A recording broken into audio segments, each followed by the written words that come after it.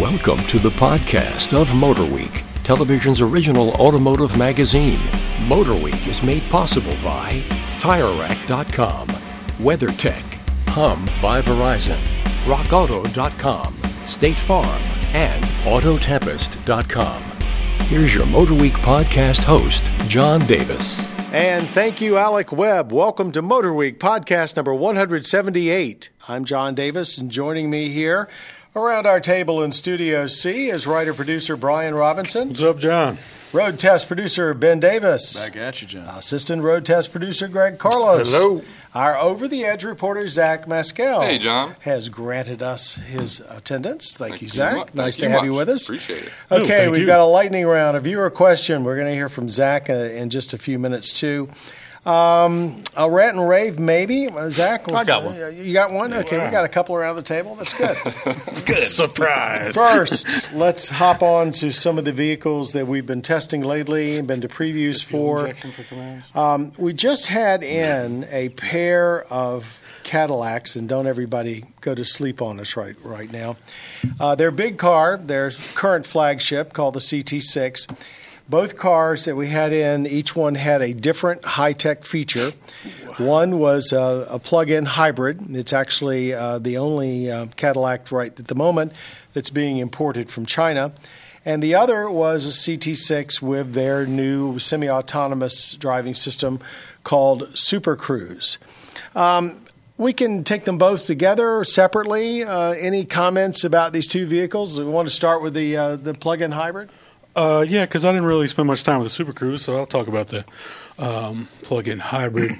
A couple of things. It's actually a fairly large battery compared to like the German luxury plug-ins. You get over 30 miles of electric range in it.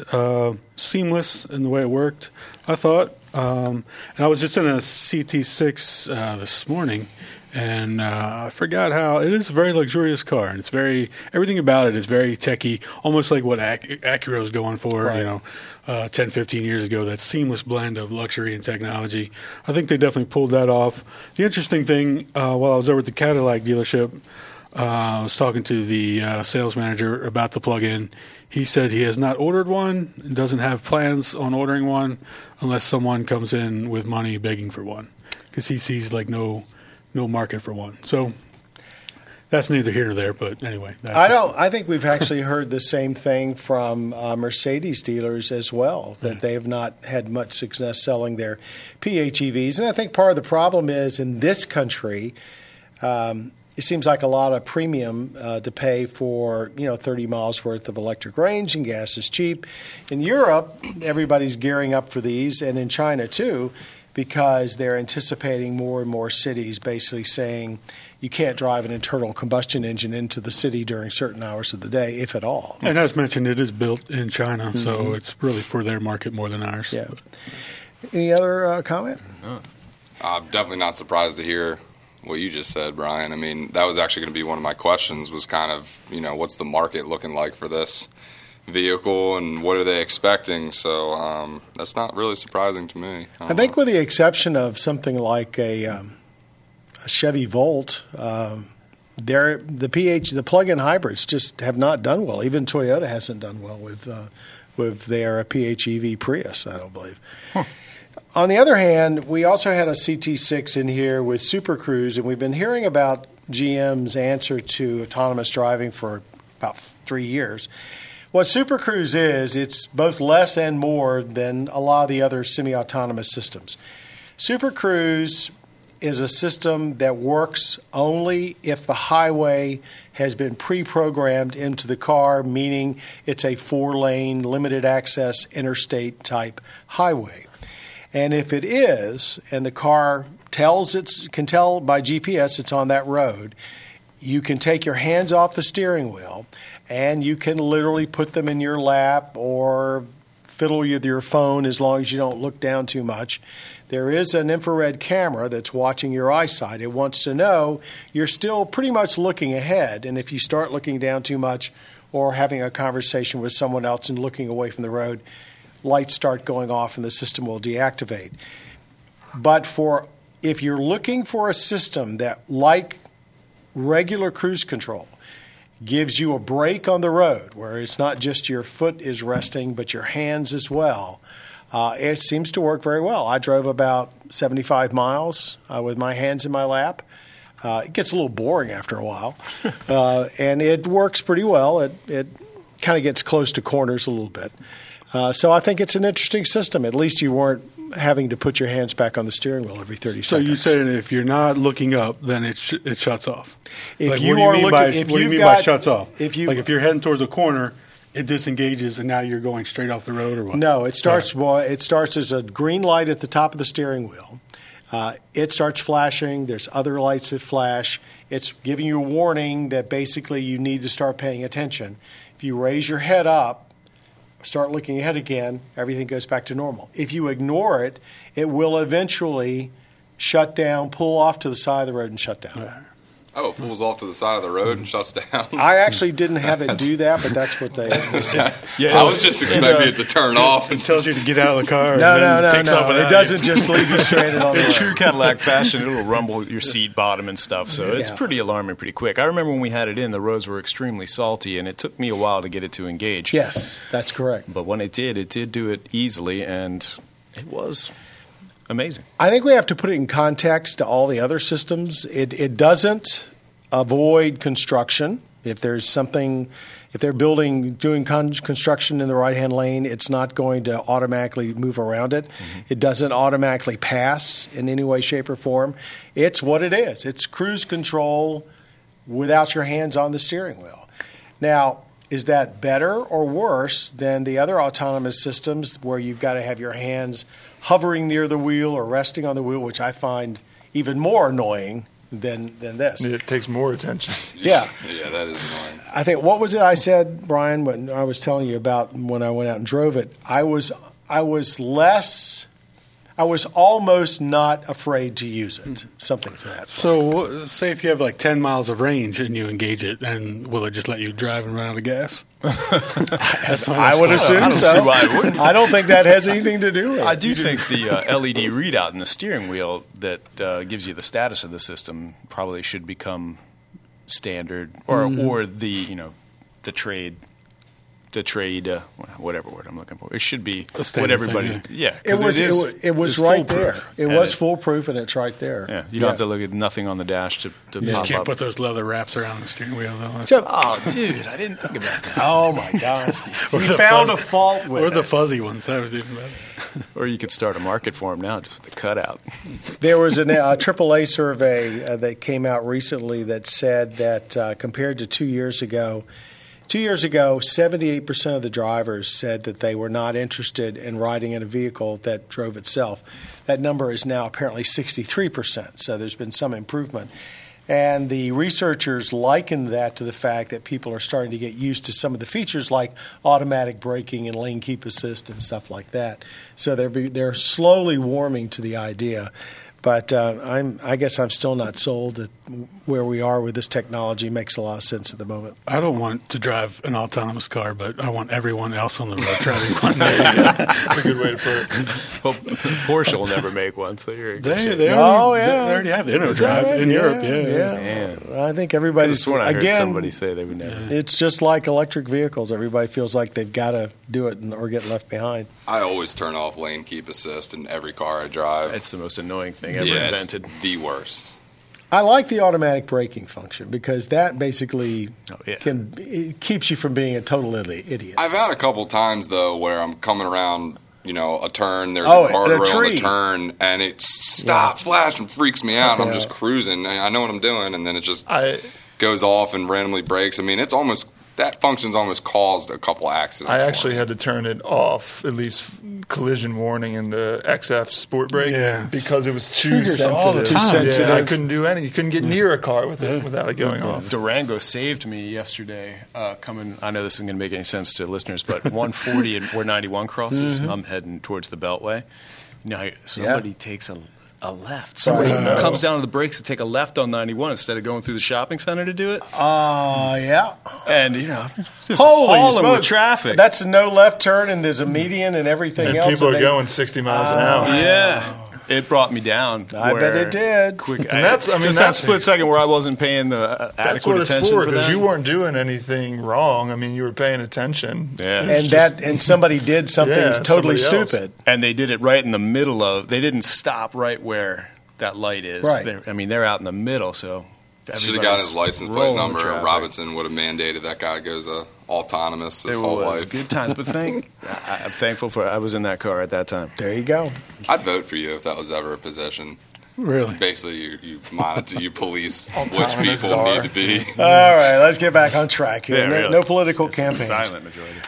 2018 Ram 1500. Zach, you went on the preview, the most new Ram truck in decades. Scottsdale, Arizona. It was nice to get some sun. I have a vitamin D deficiency, so that was pretty sweet. All new truck, new frame. The Ram shares all the underlyings with it as well. It hauls more, it gets better fuel economy. The biggest news is that in the limited version, it's got this big 12-inch touchscreen. It was really nice. It worked pretty well for us. It's got 4 more inches of room, so like the rear leg room is insane. I mean, you could have a party back there. I'll be the judge of that. Give it a shot, man. And then this e-torque is the newest thing. Explain the. Yeah, I was curious about that myself. They're calling it a mild hybrid. We It's a didn't drive 48-volt these trucks electrical there. system. 48-volt electrical system. Basically what they did was they replaced the alternator with this belt-driven motor/generator. And what that does is, this is optional, I believe, Optional on the 8, standard on the 6. Right. And it adds 130 pound-feet to the 5.7 liter. And Beef. yeah, I mean, sweet. I wish we could have driven it. It was pretty cool. But What they're after here is all of the truck manufacturers are determined to get the fuel economy crown. Yeah. At a time where most people don't seem to be caring that much about fuel economy, trucks, I think owners apparently are caring. So they're using that, and of course everybody's trying to do diesels, so it's a fuel economy thing. But more importantly, that 48 volts is going to open that new chassis up to a lot of new technology that basically 12 volts won't allow it. So I think that's a very bold move for them. GM had a similar system. Yes, for a they while did. there, The right? GM mild hybrid systems that were on Chevys and so forth, basically the same thing, a supersized motor replacing the alternator. It was not, but that was not married with a 48-volt electrical system for the whole vehicle. Right. And it didn't go over very well. So I don't think they'll sell the vehicle based on the fuel economy that system will deliver at this point. But it opens themselves up to a lot of new And technology. they do still have the diesel, or they don't? Have the V6. Yeah. Yeah, The 3 yeah, liter they still diesel, do. yeah. It's interesting at the Detroit Auto Show, both the new Ram and the new Silverado were shown. The Silverado, in my opinion, has a lot more technical features that are kind of like eye-popping, and it's a newer way to do a truck in some ways. But I have to tell you, the rank and file all went for the Ram, largely because of the interior. Not just the touchscreen, but they just thought it looked so much richer. Did you think the interior really looked that nice? I wasn't as wild as, kind of what you told me Yeah. everybody else seemed to be. They went crazy. I mean, the truck, it was a nice truck, don't get me wrong, but I wasn't very excited about it, to be honest with you. It drove really, really nice. And, it's kind of what I expected for this Ram to be. It did meet my expectations, but it wasn't mind-blowing. So, I mean, the interior's really nice. I mean, it's cool. In the Longhorn version, they made it a point to let us know that in, the wood dash, it's branded for each truck. It's really branded in You mean there. it's really branded? Yeah, in the Okay. woods. Who gets that job? What's branded into the wood? It's like they brand Laramie Longhorn. So it's burned in. and into the dash on the wood. Saves me from having to do it. Yeah, bet I you mean, that's there's how many configurations that you can get in this truck? There's 6 trim levels, and then there's 30 different configurations you can choose from or whatnot. So That's the I world mean, of pickup trucks. Some of the some of the interiors were really, really nice. I definitely liked a couple of the colors that they set out to get, like the sunrise color that they put in, and this and that. But Did That's so funny. I'm sorry. What are you laughing about? Sees me from having to do it. Like you would have done it if you had a wood That was the I was joke. gonna give him one of those little wood GC, tickets that baby. you get, you know, that where you Yeah, can you get it personalized? scroll I into would it. pay extra for that if they would That personalize would the be brand. cool. for Should me. just We'll go write in him a letter. brands, Call whatever him, dash you get have. him on the phone right now. Get him on a horn. Get him on the horn. Did you The get to long drive the horn. Rebel? Yeah, we drove the Rebel off road. Is it more than the Rebel was before? The Rebel before was pretty much just a trim kit. So it costs less this year, but it's very similar to the 1500. And I thought that the suspension was going to feel a lot different, maybe. And it just, I think there's still a little bit more that they need to do suspension wise, dampening in particular. Something just didn't exactly feel right for a truck that should really feel, I don't know, just more off road out of the box. So. Did they get rid of the big ram? I think they did on the tailgate. Yeah, so that was ridiculous. That was probably one of the things that I've really disliked that any manufacturer's done in a while. I mean, that really bugs me when I see those trucks driving down the road. That gigantic ram on the back. I is so remember annoying. when they did And that's it. going up. That the name imprints there are getting more popular, where car names on their backs are going down. Right. So now it's just got this little ram logo, and it looks like very Transformers-esque. It's actually pretty badass looking. And the one on the steering wheel, it looks cool. I remember I'm when- happy with what they did When they first in came that out with that aspect. big ram on the tailgate, I forget who said it, and I wouldn't say a name anyway, but they're like, Ram owners want to let you know what they're driving. People want to see what kind of truck they're driving. And I'm thinking, like, not that big. It's very I obvious. mean, the what you're truck's driving. pretty big. That's just ridiculous. That reminds me of a rant I just thought of. Save it. Save it. Well, Save it. I plan to. One more thing before we go on the Ram. I kind of feel sorry for it in a way. Ford has always been number one, and Chevy's been number two, and then Ram's been like way down in third. But the last Not couple anymore. of years, they're chipping away at that. They've even outsold Chevy a couple months here and there. And now that they've got an all new one, there's literally in a month there's a new Silverado. So Yeah, Well, and the there's- F-150 still beats it in towing. Yeah, so But they're also going to sell the outgoing Ram and the new Ram side by side for at least a year. They have a unspoken corporate goal of beating Silverado during 2018 and become number 2 pickup truck. yeah, I don't think. I mean, it would have been interesting to see if there wasn't an all new Silverado Yeah. right now as well. I think they probably could have done it, but I'm not sure now. It's going to still be a race. I mean, you're absolutely right. I remember the days, it wasn't that long ago, when Ram sales were 5 digits. They weren't that big a deal. Okay, we've got one more vehicle to talk about before we get on to our rant and raves and our viewer question. BMW X2. All right, everybody pretty much knows what the X1 is. They're BMW's subcompact, mini-based 5-door. We have one for a long term, which we really love. The X2 follows what the X4 is to the X3 and the X6 is to the X5. It's being a quote-unquote more 5-door coupe-ish version, although I think it doesn't quite get there. But they're claiming this is a sportier version of the X1. Ben, you went on the print? Yeah, I did. What'd you think? Sportier indeed. Same platform, same drivetrain as the X1. It is 3 inches shorter due to different overhangs and 3 inches lower to the ground due to a different roof line. But yeah, the roof line is sleeker. What stood out to me was that the kidney grills are inverted, giving it a little more unique and edgy look to the front end, different than the X1. And they're targeting Evoque buyers. So there was rumor that there could potentially be a convertible version of this vehicle.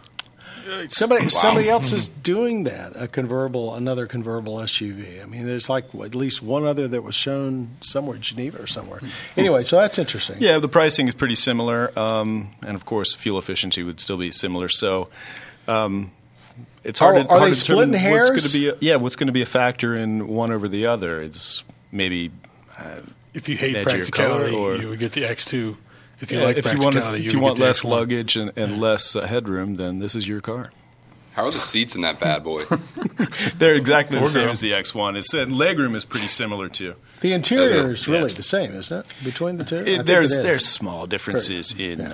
There's more shoulder room for the rear passenger in the X2, and slightly less leg room here in just front on and back. straight Just on this. cutting Real that close. onion really Even though the thin. number's bigger, the vehicle's smaller. Yeah, numerically. Yeah. Oh, well, All right. here we go. Blows my mind, right? Thanks, BMW. You can't make too much sense in your naming schemes. It's still difficult to get in the car with the. I don't know about you guys. Oh, my but God. Every time It's I so try to bad. get in the Hitting X1, yourself on the B-pillar. sometimes becomes the rear invasive. end area. Really? Yeah, Yeah, you never never had that problem. Never smack the B pillar with your back door. I must ingress into vehicles differently than you guys do. Must do it. They Right. jumped Well, 2 feet first. You must do it You're with patience. graceful. All right, BMW X2. Ground coming clearance to, is the same on that. A BMW dealer near you very soon. Our viewer question will over the edge. Sorry, Zach. One of the reasons Zach is here is that The he only has reason I'm here. just Well, tested an unusual Graham. motorcycle, the Alta dirt bike. And why don't you just take it from the top? What makes their bike special? All electric bikes. So pretty much, we've driven, Brian, you've driven electric street bikes before. But this is a designated off-roader, so it's the MXR. They've had the MX for the last couple years. It's getting better and better each year. Now they have the Redshift MXR. It's got 50 horsepower, which is 10 more than last year. Basically, they're just configuring things within the battery and the motors to basically be able to bring out more power, use less battery, and also conduct less heat. So it just really piqued my interest as soon as I heard about it. And, there's guys out there that are backflipping these things now, and they're just proving that it's really a dirt bike. So the more I heard about it, the more interested I became, because my thought process was like everybody else on this, electric dirt bike. I don't think so. Are they backflipping it on purpose, or is it like On purpose, It indeed. seems like with an electric bike, you might get into throttle a And little bit too that much. was the thing that scared me the most. I thought I was going to hop on it and just immediately loop it, like worse than two-stroke or like the biggest gas bike they make. But it's very user-friendly. There's 4 different maps. So map 1, for instance, is more low traction, technical wood stuff, and map 4 is just getting it on the track as hard as you can. It's basically compatible with a 350 cc. 450 is pretty much the track standard, so it's not quite at 450 power just yet. But for me, this power was enough, so it's definitely impressive where this company's at. Very cool people, by the way. Can you swap the battery out, or you just have to charge it? You can swap the battery out at the track, Yeah. but they basically, the gist that I got from everybody was, we're trying to stay away from that. Bring a generator and charge the bike up. Some of you might be thinking, well, that kind of defeats the Yeah, purpose exactly. of having an electric bike, right? I don't think these guys are building these bikes to save the planet. I think they're building them because they legitimately see electric as the future, like that they're going to get more power out of these things, and they're just going to be a better bike than gas engines. Does that tell you that electric bikes are starting to become the preferred bike for competition? Not the preferred bike yet, and I mean, if you're trying to get guys in motocross to all of a sudden believe that electric bikes are the way to go, that's like telling guys that drive V8 trucks that Prius is it? Prius, that the Prius is what you want to take to the farm, man. So I mean, it's going to take a long time, but I mean, But you obviously liked it, I was and you so liked it a stoked on the lot. thing. I mean, I was so super impressed by it. Is it because it was instantaneous power? It's what the was it? instantaneous power. It weighs about 30 more pounds more than a 450. Huh. But I love the way that the throttle came through. You do kind of have to keep your momentum up more than, say, in a 450. You can kind of come up and just give it the business at the jump. You kind of want to really focus on keeping up your momentum. But I don't know why. I just felt very comfortable in it. After my first lap, I was in the 3rd map. So I just started, Wow. and then at the end of the day, I was in map 4. And then when I finished, I had about a quarter of the battery life left, and my body just had enough. There's a point where you almost make a couple mistakes, and you got to get your butt off the track before you get hurt. I hit that point, and I had a quarter of my battery life left still. So, I mean, it's pretty impressive. Is it belt drive or chain? Chain. Huh. Yeah, And it's did the lack of noise? I mean, is there any noise at all? Or what you hear just- is just the chain slap. Yeah. You hear the dirt hitting the bike. You hear the tire basically scrubbing the dirt. You hear it trying to get traction. So I think that's another thing that I really liked about it so much is that because it is quiet, you can ride where you can't ride dirt bikes. Yesterday, I had this dude come out and scream at me again for riding my dirt bike. In his front yard, all yeah. I was literally doing was loading it into my truck, and he came out and flipped out. But, I mean, that would just put an end to that stuff. You know, you can build a dirt bike track in the middle of the city now. So, I mean, there's just so many positives to this thing. And, you know, with the technology only getting better. But range wasn't an issue because this is not really an endurance bike. Range is an issue for some people because let's say, so there's basically 3 different types of bikes. They make on and off-roaders, enduros, they make strictly street bikes, they make strictly track bikes. So with the strictly track bike, a pro is going to get about an hour or a half an hour ride time. And whereas for me, if I were to take this thing to the track, like I said, I still had a quarter left. But if you take the EX, which is their do-it-aller, you can get 3 to 4 hours on the trails. That seems like you've tested a number of electric bikes over the last, 10 years. That seems like more range than what you had found up until recently. Yeah, battery technology has been escalating rapidly. I mean, the last time I drove one, they've gotten much better since then. So just like cars, solving the range anxiety. Yeah, and the torque issue was the coolest thing about this bike, by the way. I think it was 147 pound-feet. That's a lot, actually. That's more than, I mean, it's incredible. So, I mean, in the next couple of years, I mean, these things are just going to be insane. Thank you, sir. The Alta Dirt Bikes. Viewer question. Jana via email says, okay, I've always driven a car with a manual transmission. Good for you, Jana. Typically, I get far better gas mileage than cars with automatics. I'm in the market for a new car. And not only is it very difficult to find a manual transmission, but when I do, the gas mileage is 3 to 5 miles per gallon less than the automatic. What causes this difference, and when did that happen? Anybody want to start? Recently, I would say the last 8-10 years, that's been the case. More gears in the transmission, and just a lot of development money getting put into making them more efficient. Electronic clutches and so forth. Manuals are kind of old technology at this point. They're not dumping a lot of money into making them better because pretty much everything's going to be automatic at some point. It's like 4% of the market. It peaks up around 6 or 7 once in a while. To give you some numbers, I looked up a Toyota Corolla. The combined fuel economy rating for a Corolla manual is 30. For the automatic is 31. And Audi, which still offers quite a few manuals, it's basically the same now between the automatic and the manual for combined city highways. So the automatics have gotten better, dual clutches, CVTs, all of that. Yeah. So, Jan, I think you're going to have a much, much harder time finding yourself a manual transmission car. And frankly, the only way to retain some of that enjoyment is to look for an automatic that's got some kind of a manual shift capabilities.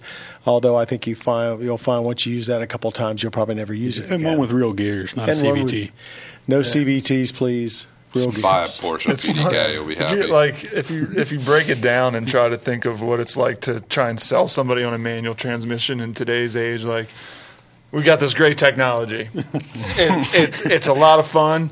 You get to do more stuff in the car. You have to shift the gears for yourself. And use both feet. It's not as smooth. There's more wear and tear. It's not as efficient. There's more wear and tear. There's noise. But you'll have a good time. It's a little bit harder, but yeah, it's fun. So don't get the automatic. It's fun on hills when people are 6 inches off your rear bumper. You need 2 arms to drive it. So anyway, Jana, with that little bit of editorial aside, good luck in your car search. So, Ben, you said you had a rant and rave. I do. Shoot. It wasn't that. I'm going to change it into something of intrigue, actually. Something that's of been on my interest, mind. Intrigue. Just wondering what kind of car you took your driver's test on. And that's a cool out of all idea. the cars you've owned, the one that's most lasting in your mind, and what you liked and disliked about that particular car. So this is an interview. This is not a rant and rave. I was going to have a rant, but I decided to change my mind. Well, I learned to drive back in the dark ages it was probably a 1963 or 4 Oldsmobile 88. So it was not the biggest boat you could buy, but it was almost the biggest boat you could buy. And my dad's car, and we went out and did the driver's test, and you had to parallel park it, and I managed to parallel park this barge. And they would the actual driving course was on a 1-lane road through a cemetery.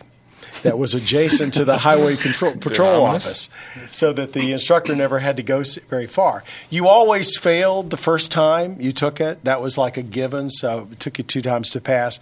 But that wasn't memorable. When we took the test, it was starting to rain, and I passed the test. On the way home, I locked up the brakes at a stoplight, and I hit somebody in the rear. I didn't hit them hard, but enough to crumple up the bumper.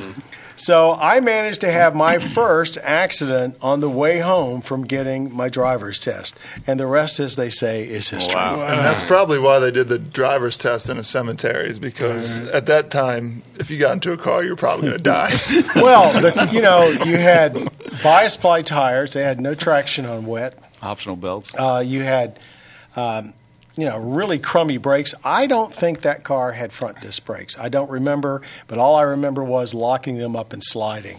And I wasn't going fast. I was probably going about 5 miles an hour. And in those days, the bumpers were so big and chrome. Even the car we hit, I don't think it did any damage to it, but it shook everybody up.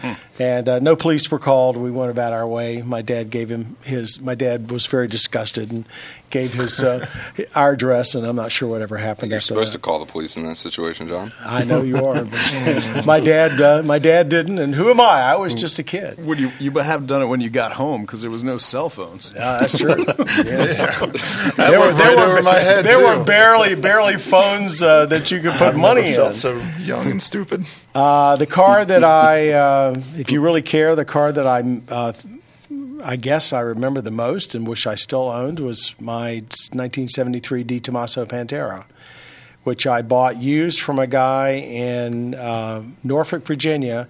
His parents bought it for him.